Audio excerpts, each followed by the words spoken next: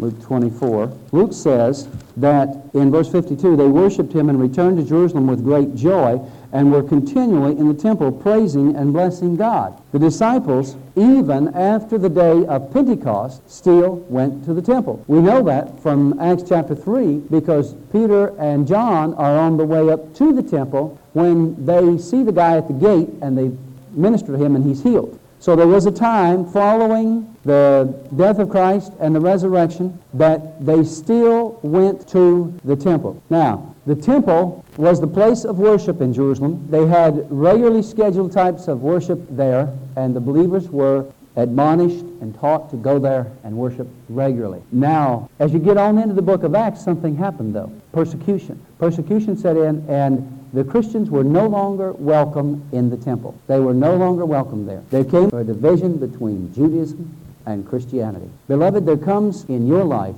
if you are a religious person, if you are a good moral person, there comes a time in your Christian experience, if it doesn't come early, it will come, when there will be a division. You will be faced with a decision to continue to follow Christ or to back into the old traditions, to back into the old ways to satisfy those who are either family or peer. That time will come, and you may experience persecution. You may experience opposition. But I want to tell you now, right there is where you'll grow strong. If you'll stand your ground, if you'll say, I know I have been saved, I know I've been born again, I believe what the Bible says, I'm going to follow the Bible teachings. If that disagrees with your traditions or your religion, then I'm still going to follow what the Bible says. Now that is a difficult thing. Many of you have been Christians a long time. You've already done that. You've already passed that. But do you know that even in your years of experience, there will come times when you're faced with what somebody says as a tradition and what the Word of God says. Some of you come out of backgrounds where they did not believe in the baptism in the Holy Spirit with the evidence of speaking in tongues. You had the experience, and then you had to make a decision. Will I continue to believe this and continue to hold on to this, or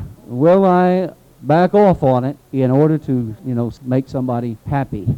One thing you notice about the believers in the New Testament book of Acts is that they would not back off on the full gospel. The resurrected Christ, the baptism in the Holy Spirit, divine healings, miracles, signs and wonders, and the second coming of Christ. They would not back off on that. Now, folks, it is a pattern in our culture today to ridicule, to criticize, to ostracize people that are different. If you're in the majority, then you're okay. But if you happen to be the minority, you've got to struggle. And right now, in this community anyway, you Pentecostals are in the minority. Did you know that? Great revelation here tonight. You're in the minority in terms of numbers. You're in the minority if you believe in being born again. There are many people who say, I believe in God. But when you question them about, do you believe in being radically saved, born again, a new nature, they start hedging their bets. They start backing up. Well, I was baptized, I was confirmed, or I am a church member, etc. Radical Christianity. Somebody tell me what the word radical means. Somebody studied their dictionary. Has anybody ever called you a radical? Has anybody ever called you a fanatic? Have they? Did you take offense? Were you bothered? Were you upset? You shouldn't have been. They just complimented you. Because you see, that's what they said about the Christians of the book of Acts, the New Testament Christians. They said they're fanatics. We don't want them in our church anymore. They said, may we invite you out?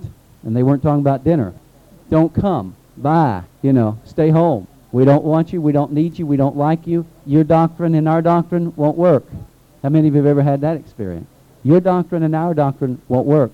And so the disciples had to blaze a new trail.